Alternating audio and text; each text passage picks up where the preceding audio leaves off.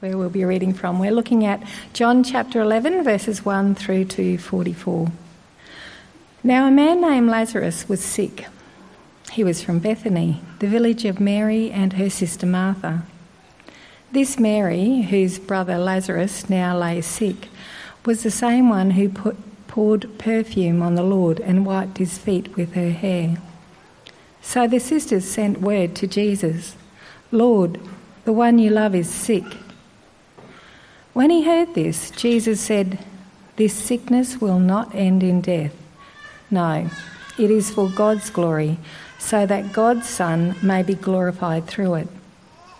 Now Jesus loved Martha and her sister and Lazarus. So when he heard that Lazarus was sick, he stayed where he was for 2 more days. And then he said to his disciples, "Let us go back to Judea." "But Rabbi," they said, "a short while ago the Jews there tried to stone you, and yet you are going back?" Jesus answered, "Are there not 12 hours of daylight? Anyone who walks in the daytime will not stumble, for they see by this world's light. It is when a person walks at night that they stumble, for they have no light." After he'd said this, he went on to tell them, "Our friend Lazarus has fallen asleep, but I'm going there to wake him up." His disciples replied, "Lord, if he sleeps, he will get better." Jesus had been speaking of his death, but his disciples thought he meant natural sleep. So then he told them plainly, "Lazarus is dead, and for your sake I am glad I was not there, so that you may believe. But let's go to him." Then Thomas, also known as Didymus, said to the rest of the disciples, "Let us also go, that we may die with him." On his arrival, Jesus found that Lazarus had already been in the tomb for 4 days. Now Bethany was less than 2 miles from Jerusalem, and many Jews had come to Martha and Mary to comfort them in the loss of their brother. When Martha heard that Jesus was coming, she went out to meet him, but Mary stayed at home. "Lord," Martha said to Jesus, "if you had been here, my brother would not have died. But I know that even now God will give you whatever you ask." Jesus said to her, "Your brother will rise again." Martha answered, "I know he'll rise again in the resurrection at the last day." Jesus said to her, "I am the resurrection and the life. The one who believes in me will live, even though they die, and whoever lives by believing in me will never die. Do you believe this?" "Yes, Lord," she replied. "I believe that you are the Messiah, the Son of God, who is come into the world." After she'd said this, she went back and called her sister Mary aside. "The teacher is here," she said, "and he's asking for you." When Mary heard this, she got up quickly and went to him. Now Jesus had not yet entered the village, but was still at the place where Martha had met him.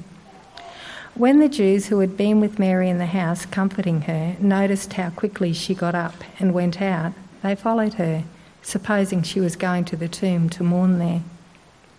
When Mary reached the place where Jesus was and saw him, she fell at his feet and said, "Lord, if you had been here, my brother would not have died." When Jesus saw her weeping, and the Jews who had come along with her also weeping, he was deeply moved in spirit and troubled. "Where have you laid him?" he asked. "Come and see, Lord," they replied. Jesus wept. Then the Jews said, "See how he loved him?" But some of them said, "Could not he who opened the eyes of the blind man have kept this man from dying?" Jesus, once more deeply moved, came to the tomb. It was a cave with a stone laid across the entrance. "Take away the stone," he said. "But, Lord," said Martha, the sister of the dead man, "by this time there is a bad odour, for he's been there for 4 days." Then Jesus said, "Did I not tell you that if you believe, you will see the glory of God?" So they took away the stone. Then Jesus looked up and said, "Father, I thank you that you have heard me. I knew that you always hear me. But I said this for the benefit of the people standing here, that they may believe that you sent me." When he had said this, Jesus called out in a loud voice, "Lazarus, come out." The dead man came out, his hands and feet wrapped with strips of linen and a cloth around his face. Jesus said to them, "Take off the grave clothes and let him go." A few years ago, I was in a small country town helping out at a church, and we were visiting people at their homes, inviting them along to a bush dance at the church that the church was running. And at one of the doors of these homes, I was invited in by a man who was sitting there struggling to breathe. And he says to me, "I'm just back from hospital. The doctor says I'm dying." Now, it was quite a confronting situation just to find myself in with a stranger. It seemed like he was the kind of guy who didn't really have family there or friends particularly. He'd just been handed this horrible news, and I thought about how to try and comfort him. As I started to try to reflect back to him, even just what he said, I said something like, "Oh, that's terrible." He completely changed, said, "Oh, no, it's all right. I'll get through it." There was an unreality there, a bit of denial, I think. And I'm not really blaming him, because I actually think we all live with a bit of unreality. And that unreality actually threatens to stop us from seeing death and life like we should. But in today's passage, Jesus really shakes that unreality.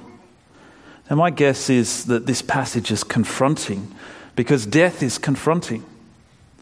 But if we're willing to see things the way Jesus sees things here, this passage, it's not only confronting, it's also a huge comfort to us. So let's get into the details. Lazarus is a friend of Jesus who lives very close to Jerusalem. Now he's sick, we read, and so his sisters send word to Jesus, who's probably about 4 days' travel away. Now, because we've jumped over a bit in John, we've missed that Jesus has kind of gone into hiding a bit. He's withdrawn from Jerusalem because the Jews have just tried to stone him. And Lazarus, living so close to Jerusalem, his hometown, it's off limits. At least that's what the disciples think. But it's not what Jesus thinks, and it's certainly not why he delays going there when he hears that Lazarus is sick. Look at verse 4. When Jesus hears that Lazarus is sick, he says to his disciples, "This sickness will not end in death. No, it is for God's glory, that God's Son may be glorified through it." Jesus delays for God's glory. Now, to us, maybe like last week, that might sound harsh. It might even sound egotistical. God wants glory, so he lets people die. Maybe it sounds a bit like a lifeguard who kind of waits till people have half drowned before he goes running down the sand with his muscles glistening in the sunlight to pull them out so that he looks good. But this is not about looking good. This is actually about being good. God is the true source of good. He's the origin, the sustainer and giver of good. So Jesus seeking God's glory and God seeking Jesus' glory, it's not about appearances, it's about recognizing the facts. God is glorious. He's truly good. But there's actually more to the picture than even that. See, God doesn't reveal his glory for his ego. He reveals it for the good of people. Look at verse 5. Jesus loved Martha and her sister and Lazarus. Yet when he heard that Lazarus was sick, he stayed where he was 2 more days. Now the way that reads, it sounds like Jesus has put his interests above theirs. He loved them, but he decided to delay anyway. He put his glory above them. But reading it like that is actually misleading. And the NIV realised that. This is the old NIV that we're looking at there. So they realised that it's misleading the way it reads. So they made it more clear in the recent translation. You can see it up there on the screen. And now it says, Jesus loved Martha and her sister and Lazarus. So when he heard that Lazarus was sick, he stayed where he was. Do you see the difference? Jesus delays because he loves them. Revealing God's glory to them is the most loving thing God can do for them or for anyone. Because if it's true that there's a God, then he's the centre of everything. And if he's the centre of everything, then I want to know for two reasons. First, because otherwise I'm going to find myself in opposition to him when I give something else his glory. And second, because life doesn't make sense if you don't understand its centre. If I don't see God at the centre, then I'm going to miss out on seeing life the way he does, seeing life the way it's meant to be, enjoying life the way God wants me to. Until we grasp God's glory, we miss reality. We're living a dangerous unreality and we're missing out. Jesus waits 2 days because he loves Martha and Mary and Lazarus, and he wants to reveal God's glory to them. So let's get back to the story and see what that looks like. So when Lazarus has died, Jesus travels with his reluctant disciples to Bethany. And when they get there, it's exactly as Jesus has said. Lazarus is dead. He's been dead 4 days. Martha hears that Jesus is coming, and so she meets him at the edge of town, and she says in verse 21, "Lord, if you had been here, my brother would not have died." You can only wonder at the tone of her voice here. Is this one of those if onlys that we say to ourselves when terrible things happen to us? Or is this Martha expressing belief in Jesus? Or is it actually tinged with, the slightest hint of accusation? Where were you, Jesus, when we needed you? Whatever it is, Martha shows in what she says next that she still believes in Jesus. Verse 22, she says, "But I know that even now God will give you whatever you ask." But she isn't saying here that I know, Jesus, you can bring him back to life right now. Hint, hint. She doesn't know that. And what we see in the rest of the story shows that. Even in what she says next shows that. Jesus says to her, "Your brother will rise again." And she says, "I know he will rise again in the resurrection at the last day." She believes resurrection is for the last day. And she's spot on to believe this. But here's the problem. She's got the right answer, but what she hasn't seen, what she hasn't fully grasped, is the place that Jesus has in this great hope. Martha talks about resurrection almost as if it's independent of Jesus. But look at Jesus' response in verse 25. He says, "I am the resurrection and the life." Resurrection is not only dependent on Jesus, it's located in him. It's embodied in him. Jesus himself is the resurrection and the life. But what does that mean? Well, he means that Lazarus' hope is not in the resurrection at the end of history.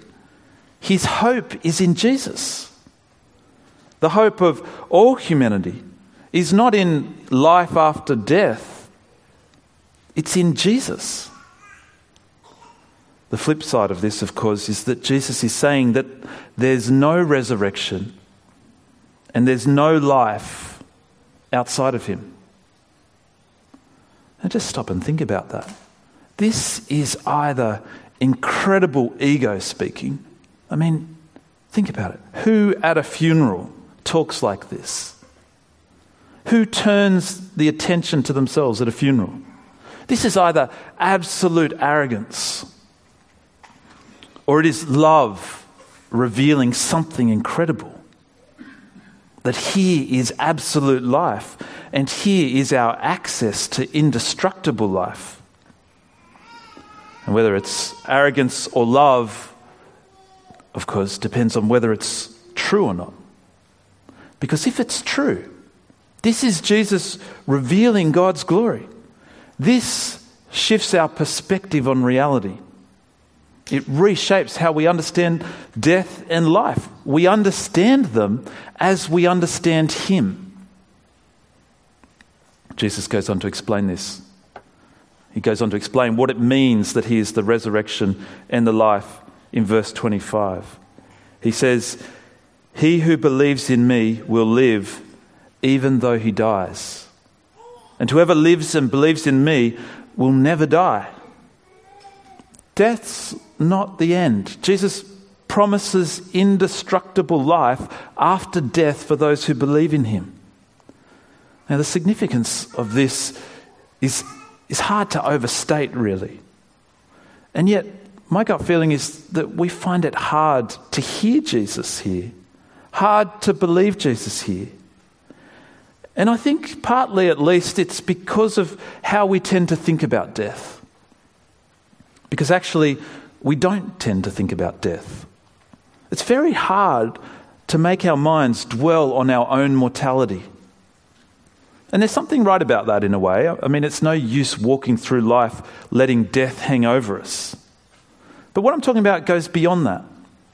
So yesterday I was speaking to a few people who are confronted with death maybe a bit more than the rest of us. I was talking to a couple of doctors and someone who works in aged care. And I asked them what they've observed about the way people tend to talk about their death. And they said generally people don't think about their death. And when they're faced with the reality, they get told this is terminal. They're almost unable to accept it. As if our own death is an impossibility, an unreality. Well, Jesus' words here cut through the unreality. Death is real. And He claims that with belief in Him, it's not only possible, but it's guaranteed that we will live through death. Now, at this point, Martha goes and gets Mary to see Jesus. He's still outside the village. And Mary's response, what she says to Jesus, is almost identical to what Martha said. But she's very different in what she does. Look at verse 32. When Mary reached the place where Jesus was and saw Him, she fell at His feet and said, "Lord, if you'd been here, my brother would not have died." Mary's response, she collapses on the ground and she's weeping. You see there, just between Martha and Mary, that the way we handle grief is just so differently. And Jesus actually responds to Mary differently to how He responded to Martha. Look at verse 33.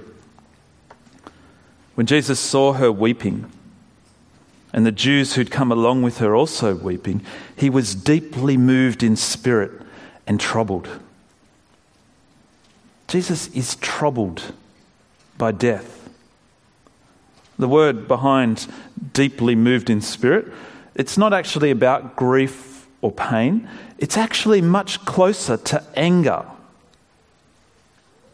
and indignation.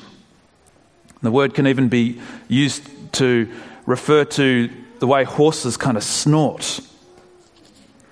See, within Jesus, there's a turmoil going on. He's indignant and he's stirred up. He's troubled. But what's got Him angry? Well, in verse 33, it's as Jesus sees their pain that He gets angry.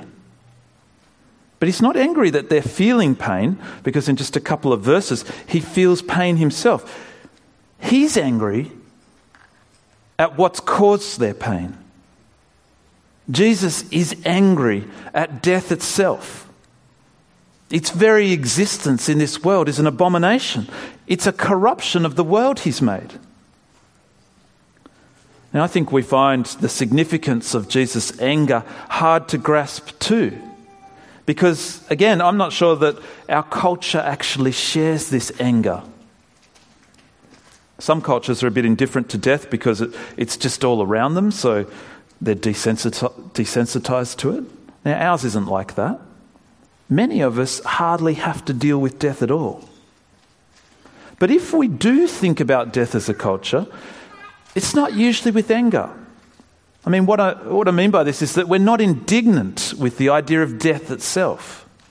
We're indignant with people who kill and that sort of thing. But as a society, we have ways of thinking about death that stand in stark contrast to Jesus. You might hear things like this. Well, you wouldn't want to live forever anyway.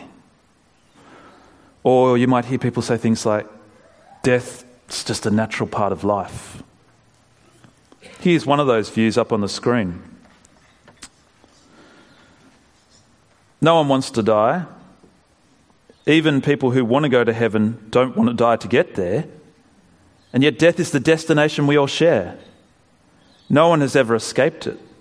And that is as it should be, because death is very likely the single best invention of life. It's life's change agent.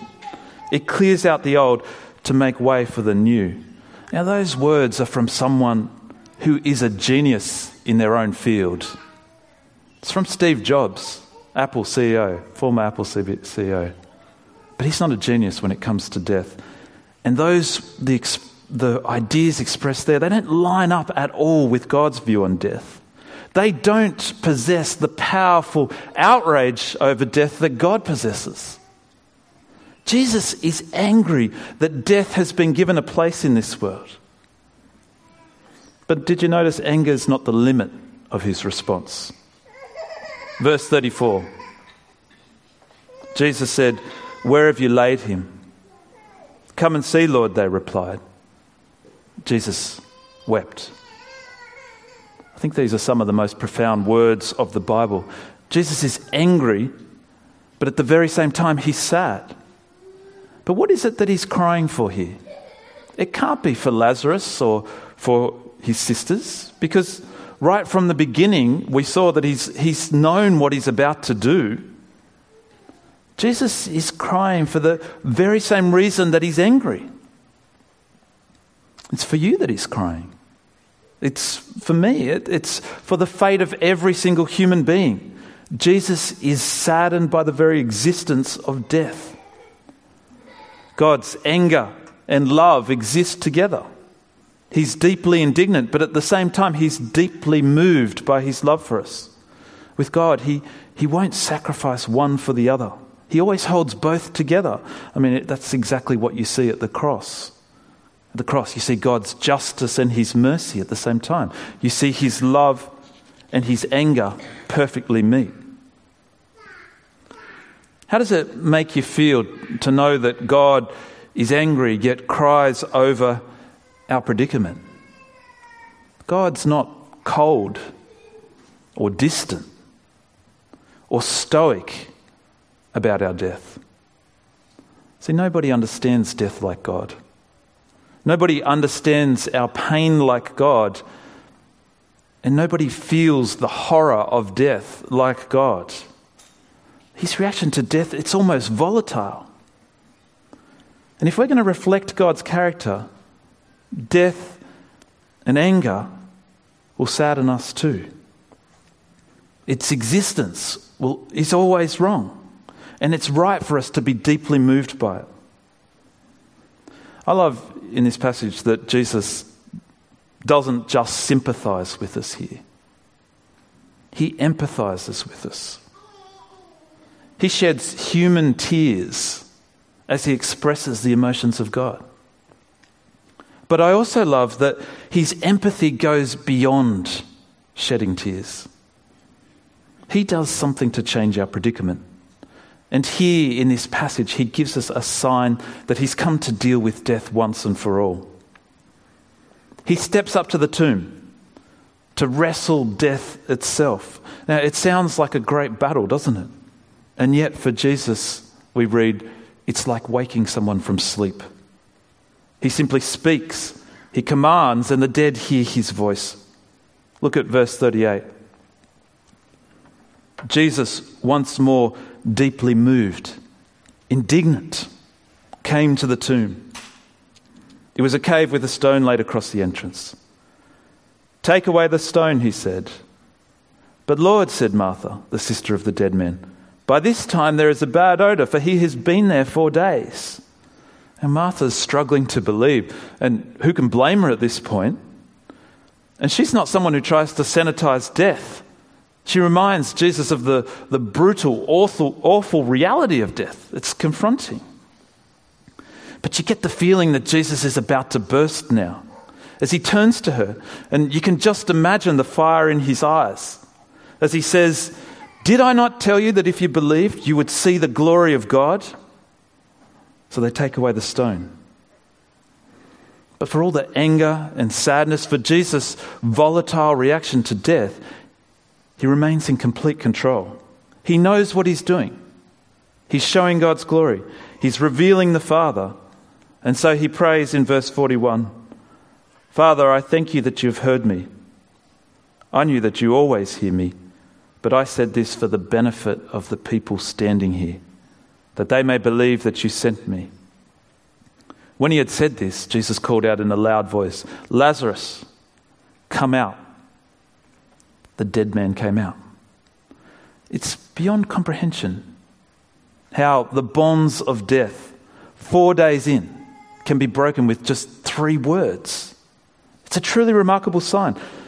We've seen already in John that Jesus has healed over distances. But here he crosses an even greater distance. He reaches down into death itself.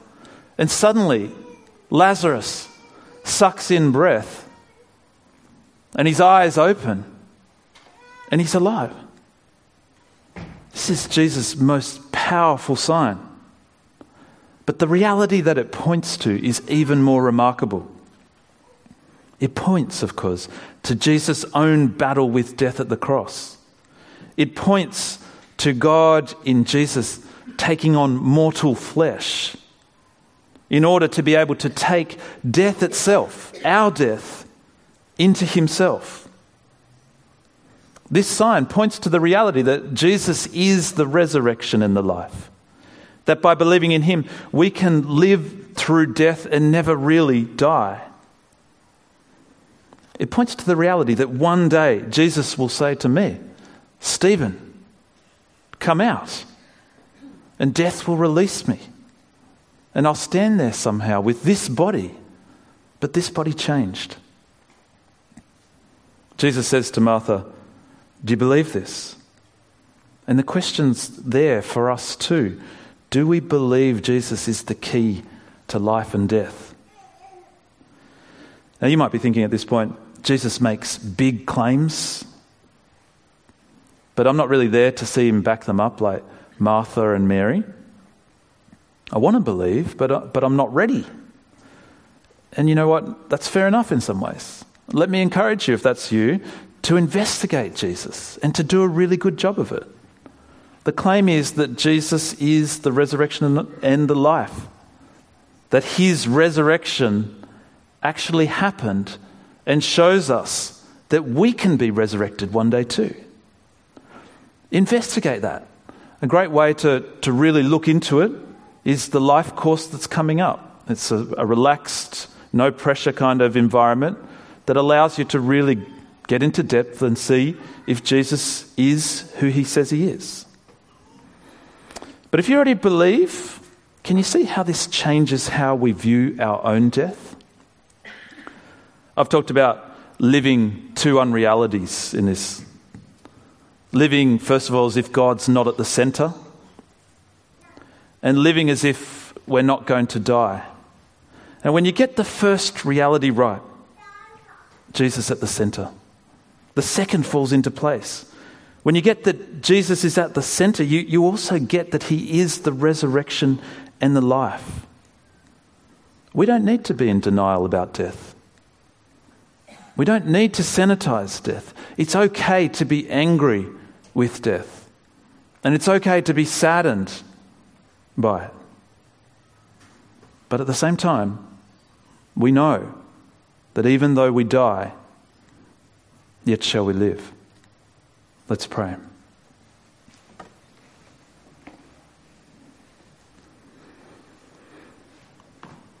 Heavenly Father, we ask that you would reveal your glory to us, that you would help us to see reality, that you are at the center, and that that's a good thing. Lord, we ask that you would also open our eyes to the reality of our own death. Lord, help us to realize that when we have our faith in you, you hold us safely in your hand and nothing can separate us from living with you for all eternity. We thank you for Christ, that he was willing to die himself that death might die. Help us to truly believe in him and to think about death rightly, to be angry at its existence and saddened by it, and yet to place our full confidence in you that we can come through it. We pray this in Jesus' name. Amen.